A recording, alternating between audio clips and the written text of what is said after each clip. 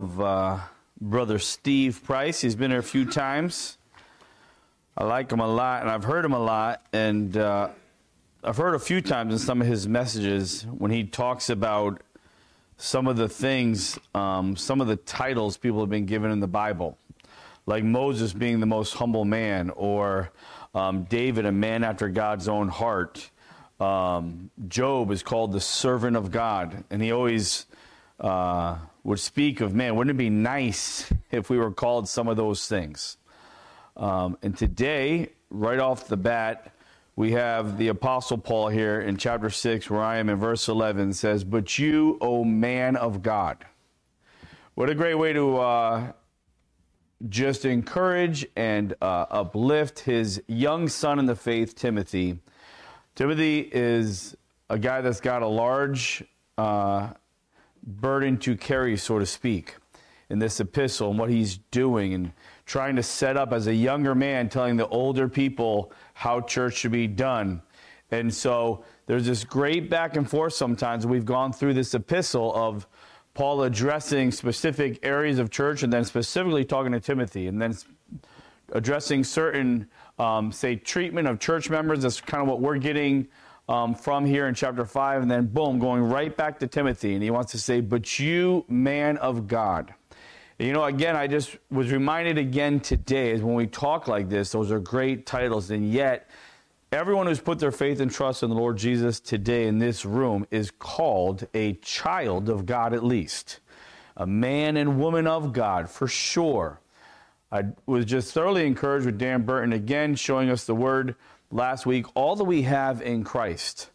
All that we have in Christ. And it is a good way to start even today's message, to think about who you are in Christ before we get into these verses. Let's look to the Lord.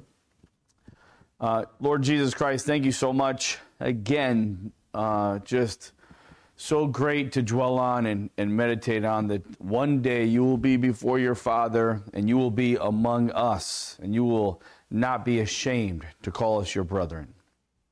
Lord, you have done so many things and you have loved us so well, and you continue to love us so well and completely.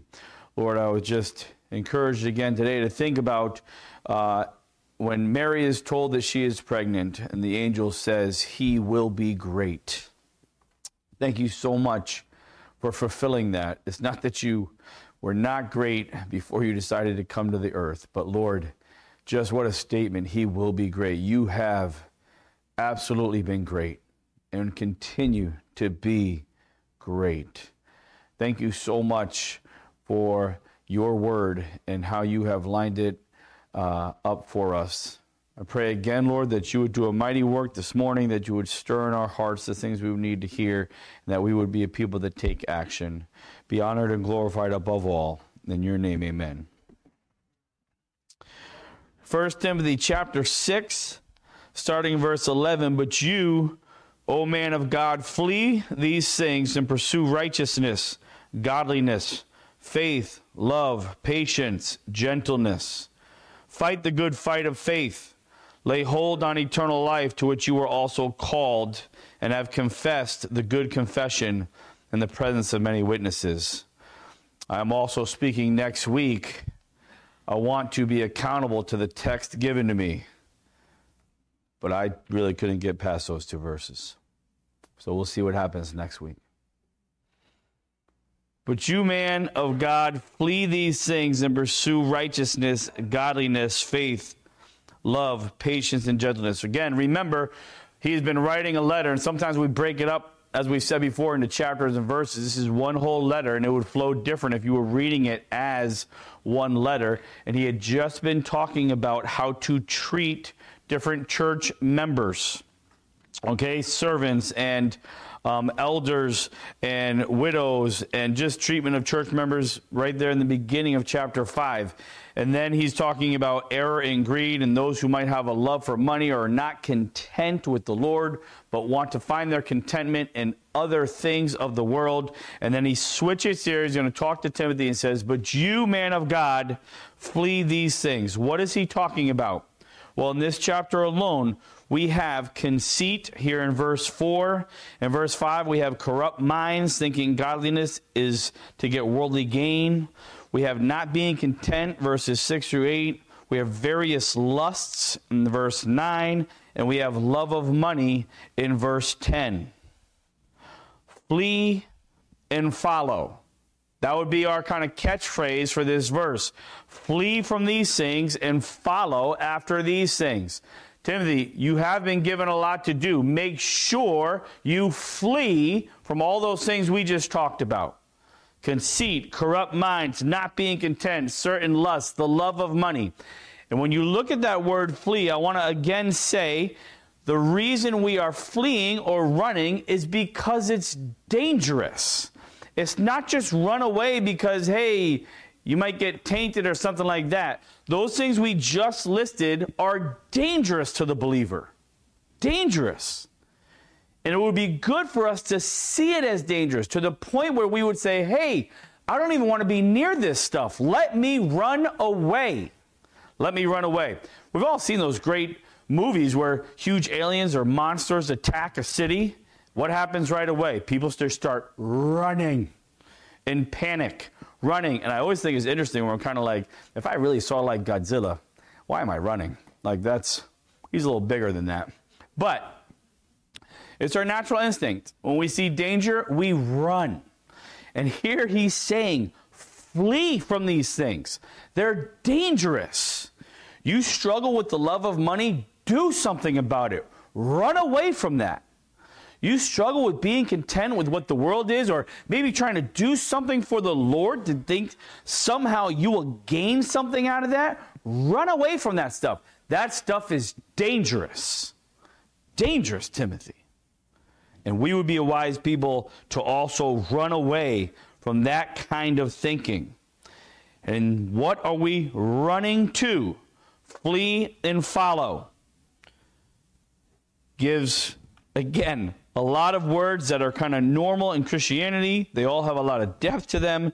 Righteousness, godliness, faith, love, patience, gentleness. And this would be, when we talk about following after it, to seek after these things eagerly, with excitement. Go after this stuff. Don't think this stuff's just going to happen. Go pursue it.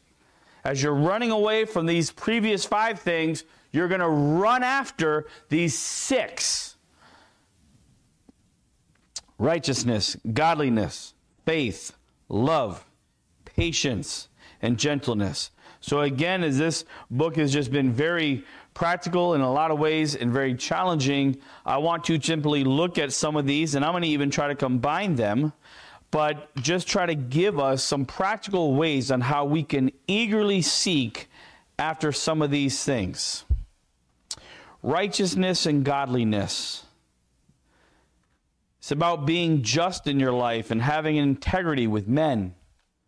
Being like God, and the idea of godliness that you present him and you are his image, you do the things God would do. You would love like him, be gracious like him, be just like him. In Proverbs 21 and verse 3, it says this, to do righteousness and justice is more acceptable to the Lord than sacrifice. In Proverbs 10:9, it says this, whoever walks in integrity walks securely, but he who makes his ways crooked will be found out. What do we as a believer follow after? How about having integrity? How about trying to be godly? In the simplest ways, it's that time of year. There's so many examples we could talk about with having integrity. Taxes always seems to come up, right? It's like it's the epitome of the example for integrity. I don't know why, but we are in that time of year. How good are you at personally not hoping you have integrity, or not kind of saying, I think I do, but following after it? You're going to go get it. You are going to seek eagerly after being righteous and godly. having integrity. There was a story of Booker T. Washington who described meeting an ex-slave from Virginia in his book, Up from Slavery. He had found out that the man had made a contract with his master 2 to 3 years previous to the I'm going to get teased for that one. Emancipation Proclamation, you know that word, to the effect that the slave was to be permitted to buy himself by paying so much per year for his body. And while he was paying for himself, he was to be permitted to labor where and for whom he pleased. So before he was proclaimed free, he had a contract with his master. He could pay for his freedom. Finding that he could secure better wages in Ohio, he went there. When freedom came, he was still in debt to his master, some $300. Even though he had absolutely no obligation to his master because of the proclamation, this man walked the greater portion of the distance back to where his old master lived in Virginia and placed the last dollar with interest in his hands.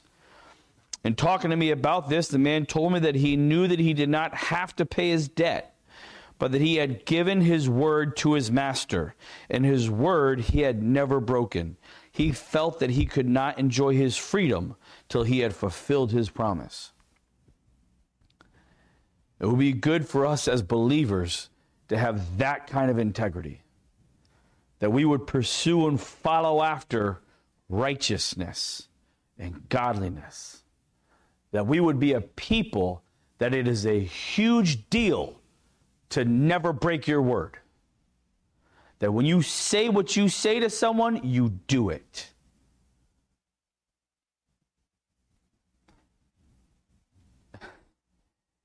It is a great testimony that the world can look at to say those people never break their word.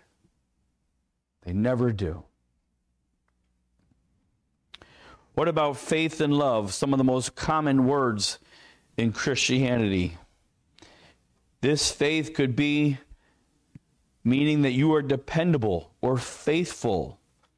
And then love would be love for God and people. Being dependable, love for God and people.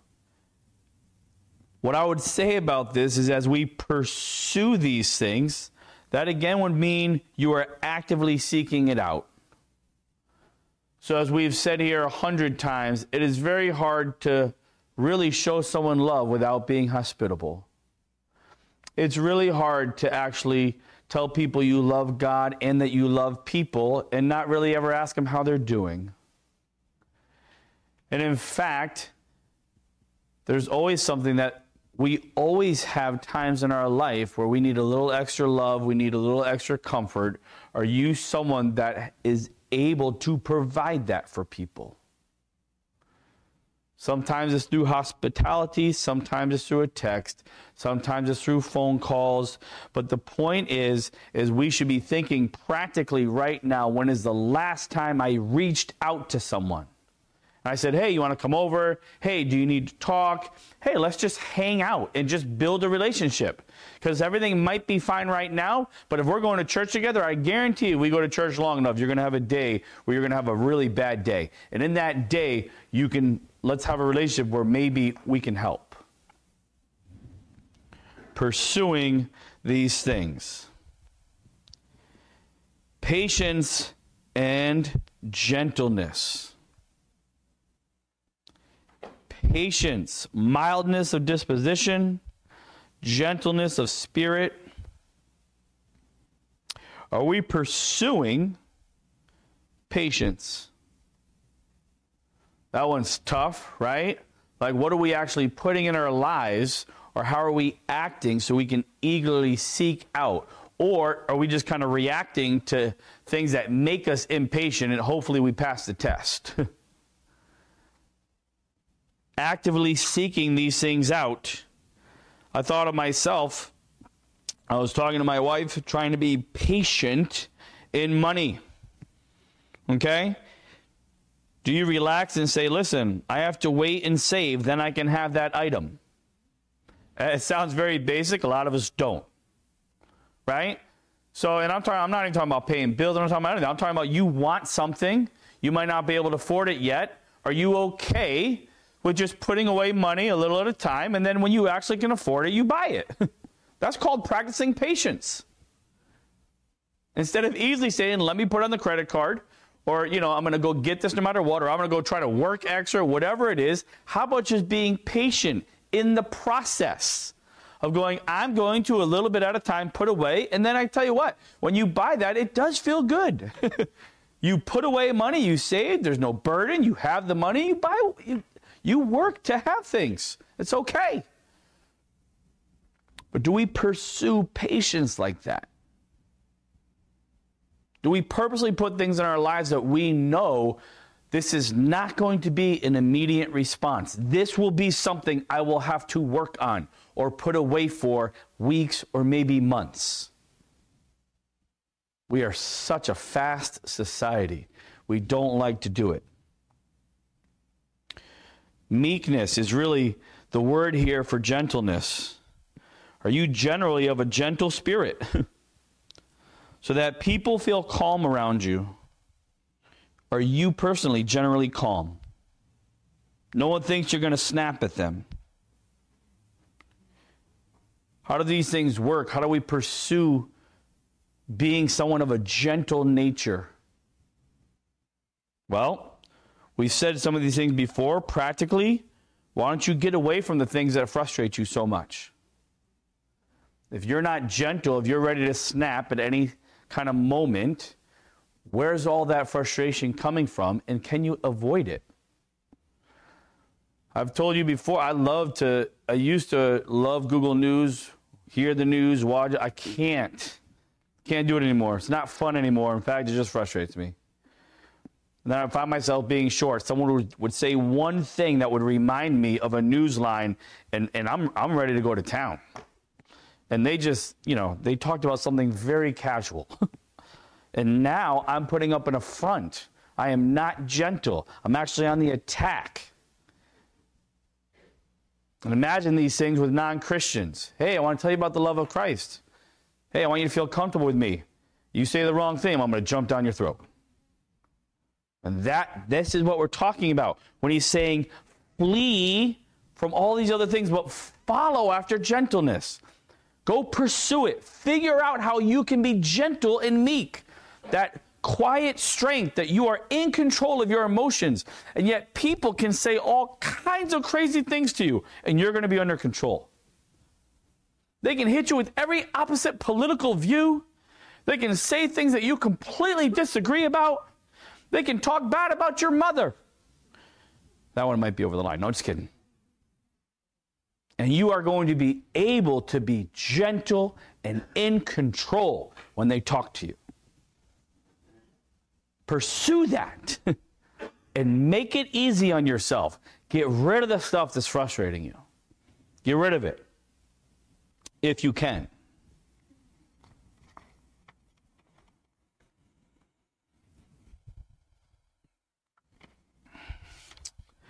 The next portion is fight the good fight of faith. Lay hold on eternal life, to which you were also called, and have confessed the good confession in the presence of many witnesses.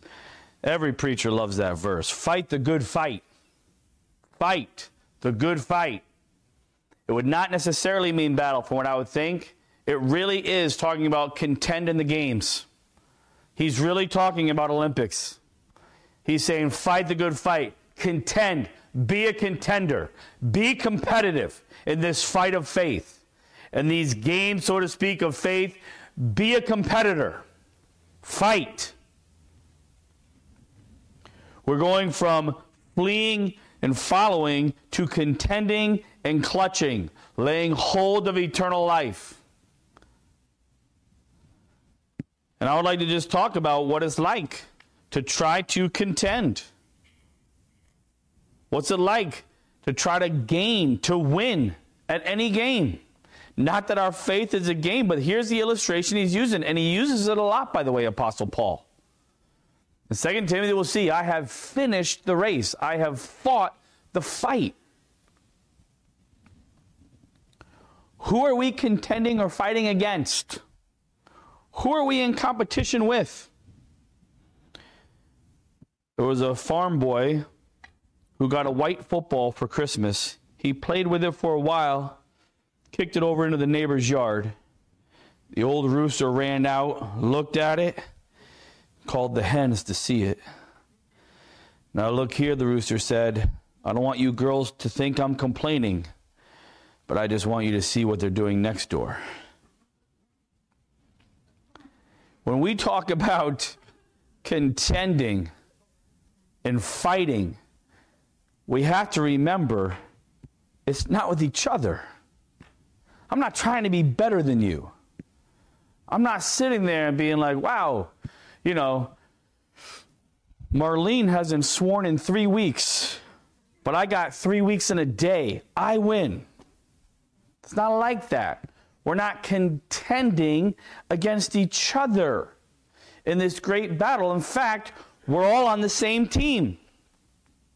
In Ephesians 6:12, remember it says, for our struggle is not against flesh and blood, but against the rulers, against the authorities, against the powers of this dark world, and against the spiritual forces of evil in the heavenly realms. We are not here to compare ourselves against other believers. We are here, however, not to wrestle against flesh and blood, but against the principalities. It should bother us when it seems like we as a church are not making gains on the world. That should bother us. I wore my Mets shirt the other day and a Mets hat. You wear that stuff in public, you're going to get compliments. Oh no, just comments. Someone says something like, oh, Mets. I said, yeah, man. I said, this is the only time I can talk about them in February. I said, we're already injured.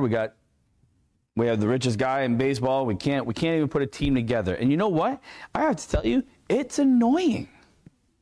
It's annoying to associate myself with that team. Like, how are we going so bad? Trust me, it's annoying being a Washington Commanders, fan. People feel bad for you. Okay, it's been a long time. You ever think about what it's like to talk about us as believers? Are we that team? Are we those, when we talk about contending for the faith, and we talk about as a team, we're going to be competitive, that we look at the church, we're like, yeah, looks like you have all the money, looks like you have everything, but you guys are in last. That should bother us. That should bother us. Here Paul is saying, hey, fight the good fight. Fight. Let's go. Let's contend. Let's not just show up to the games. Let's win. We have been blessed with every spiritual blessing. How do you contend? In France, 2024, there'll be the Olympic Games. Number one, what's interesting is if you're a hosting country, you get a team. At least from what I read from the Olympic Committee, you get to just put in a team. Because you're the host, you get that. That's your qualification. You're the host. I thought how great that is just our position in Christ, right? We're in the game because of who he is. Regardless of your skills or attributes, you're in the game because the host is your Savior, Jesus Christ. 50% of qualification places are based on achieving the entry standard for an event within the qualification period. Okay? So this is 50% of people who qualify or places. In other words, just to be in the Olympics, you have to be able to throw the shot put 20.5 meters. You can't do that, you're not going to be in the games. Doesn't matter if your country wants you in there. You know what I mean? Doesn't matter if you're the only one, throwing the shot put in some country out in the distance. You have to be able to throw it 20.5 meters just to get in the game. There's so much we could say about skills, again, as believers, okay? How do you train? Like, what does the person in the shot put do? He's got to learn form. She's got to learn form. They've got to hit the weights. They have to have diet. They have to be trained. There is so much there.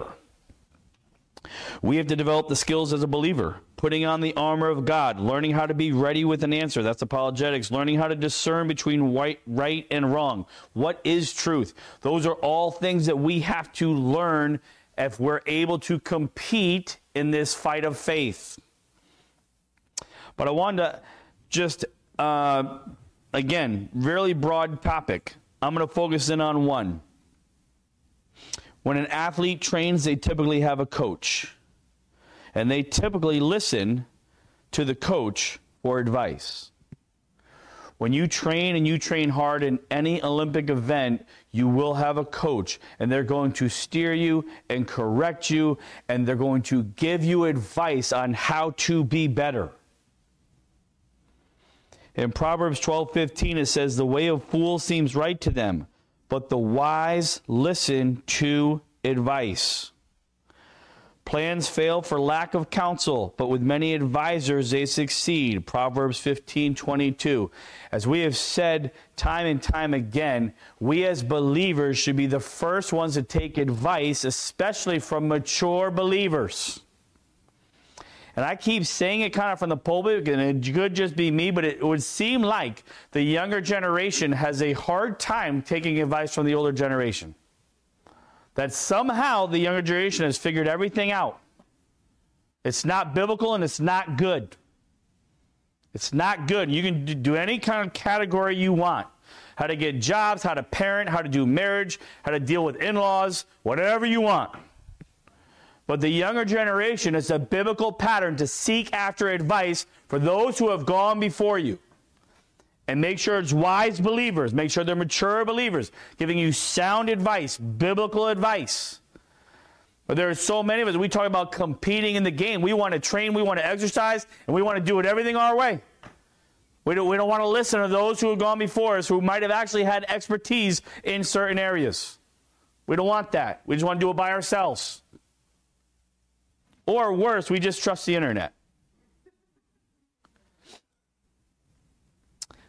I might have shared this story before. When I got certified to be an archery instructor, it was great. I got to go away 2 days from camp and, National Archery Association certification. And the guy doing the course was Mr. Art Hall, and he actually trained our Olympians. And we were training and we were shooting, and most of these guys who were going to be archery instructors had never picked up a bow in their life. Well, I thought, this is my day to shine. And so as they are completely missing the target, I'm just hitting all reds.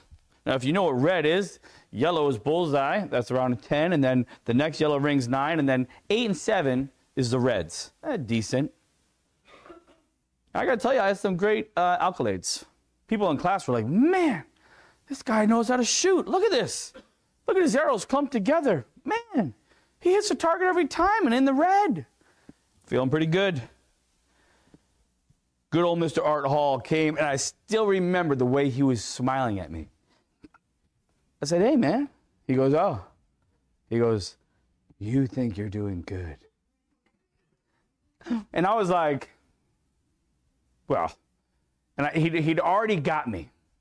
And he's like, you're not good at all. And he actually showed 4 to 5 pieces of my form within a second that was wrong. He goes, you're doing this wrong with your elbow. You're doing this wrong with your release. And I'm like, but I'm shooting red, baby. And I'm telling you, he's smiling in such a way, he's like, and to these other people, you look like you're doing good. You're garbage. That's basically what he was saying to me. And it was fun. It was good to hear, right? And so the reason I say that is, my goodness, take advice from the experts. And obviously that's the Lord, but there's mature sisters, there's mature brothers who have been through more than you have ever been through. Go to them for advice. Instead of thinking, at least I'm hitting red. The point is I'm missing the bullseye, people. That's the point. And I have an Olympian guy who trains Olympians, can teach me how to hit the bullseye every time. Am I willing to hear the advice and then do it? It would be absolutely stupid of me to shoot the arrow right after and say, I'm good. And that's what we do as believers, by the way. And we look ignorant.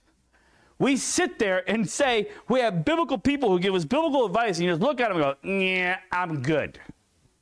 And you're missing the bullseye. There has to be certain marks. Now again, as we talk about this in our Christian walks, okay, I'm not at all preaching that we have to have certain levels to be approved by God. It's not that at all. But we talk about this all the time, the pendulum swings. Guys, we want to compete. We don't want to be Christians that barely have any kind of answers for the world. We want to be Christians that are like, well, we kind of have good marriages, 1 out of every, 5. The world has 1 out of every 10. So we're doing better. That's not the goal. The goal is to fight the good fight and be competitive and just completely dominate. That's our goal. Fight the fight. And some of that has to do with, are we taking advice when we need to get trained? 50% are also based on World Athletics ranking within the ranking period. What does that mean? A lot of these teams have to play in competitive sports and actually have to place in those sports in order to get a bye to the Olympics. In other words, you might have the best skills in the world in a certain event, but if you never compete, it doesn't matter. You could be the best. You could throw the shot put 40 meters. If you've never actually got involved in an event in front of people in a crowd and you had an official shot putting event and you threw and placed, it doesn't matter. You're not going to the games.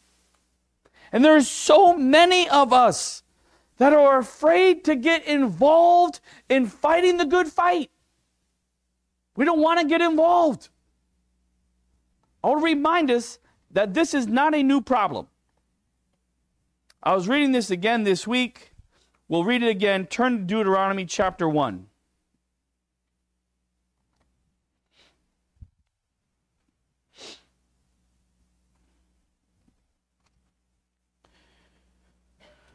Deuteronomy chapter 1.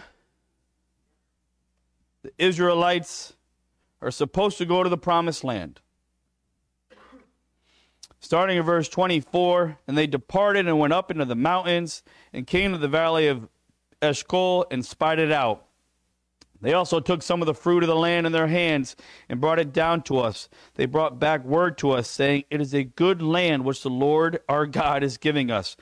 Nevertheless, you would not go up, but rebelled against the command of the Lord your God. And you complained in your tents and said, because the Lord hates us, he has brought us out of the land of Egypt to deliver us into the hand of the Amorites to destroy us.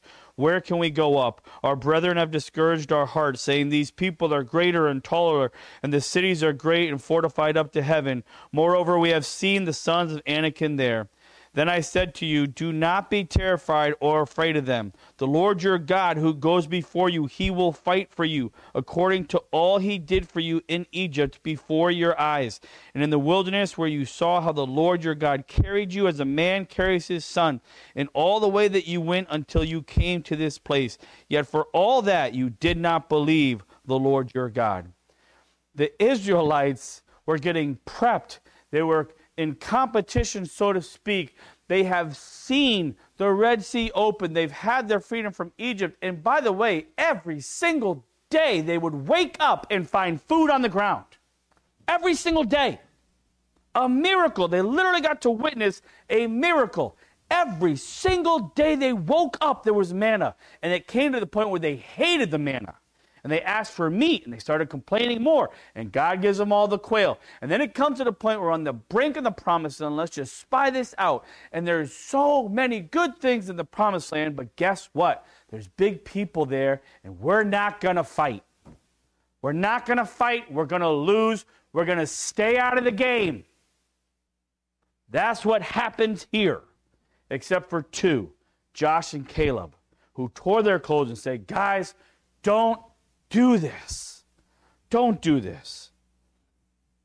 Sometimes I still feel like there's so many of us that are so afraid to battle because it looks like we can't win.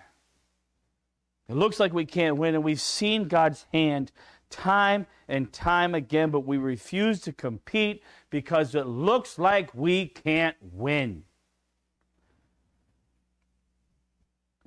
One of the best scenes in the most successful franchise of movie cinematography, the Rocky series. In Rocky IV, if you know it all, the best boxer ever to live, Rocky. His friend Apollo has just been killed by a Russian fighter, and now he's going to fight him. And so in the quietness of their home, he tells his wife, I'm going to fight him. And Adrian says this, it's suicide. You've seen him. You know how strong he is. You can't win. And if you know anything about this series, it's kind of crazy. For her to say that was just such a blow. And good old Rocky says, well, Adrian always tells the truth. No, maybe I can't win. Maybe the only thing I can do is just take everything he's got. But to beat me, he's going to have to kill me.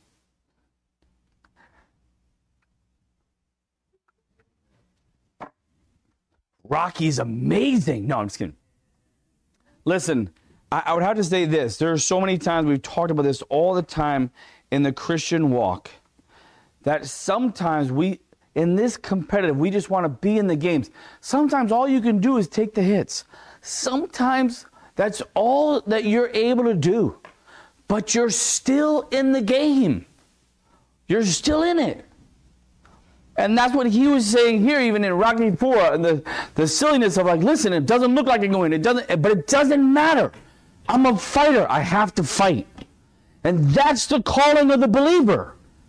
It doesn't mean we're going to sit there and have these grand ideas that life will be easy and there'll be no battles and every single battle will be easy. Sometimes we're looking at battles and go, Lord, there's no way I win. But I'm going to be in the battle. I'm going to sit here in the battle. I'm going to compete. That's the calling of the Christian. That's how you qualify for the Olympics. You got to get in the game. And there's so many of us that are so afraid of failure we don't compete. And I want to remind us, as in Deuteronomy, how much God has actually already done for you in the past. And how he has said, I will fight for you. I'll compete for you. Just show up. Just do what I tell you to do. I'll do all of it. Just show up. What's your motivation to actually contend? We have now said going from contending to clutching. It says, fight the good fight of faith, lay hold of eternal life. Lay hold of eternal life. Clutch that. Grasp that. When you think about fighting this faith, recognize eternity. Recognize, lay hold of the fact you're on your way to heaven. You're not trying to win your salvation at all, but because you have held on to the fact that you are eternally secure.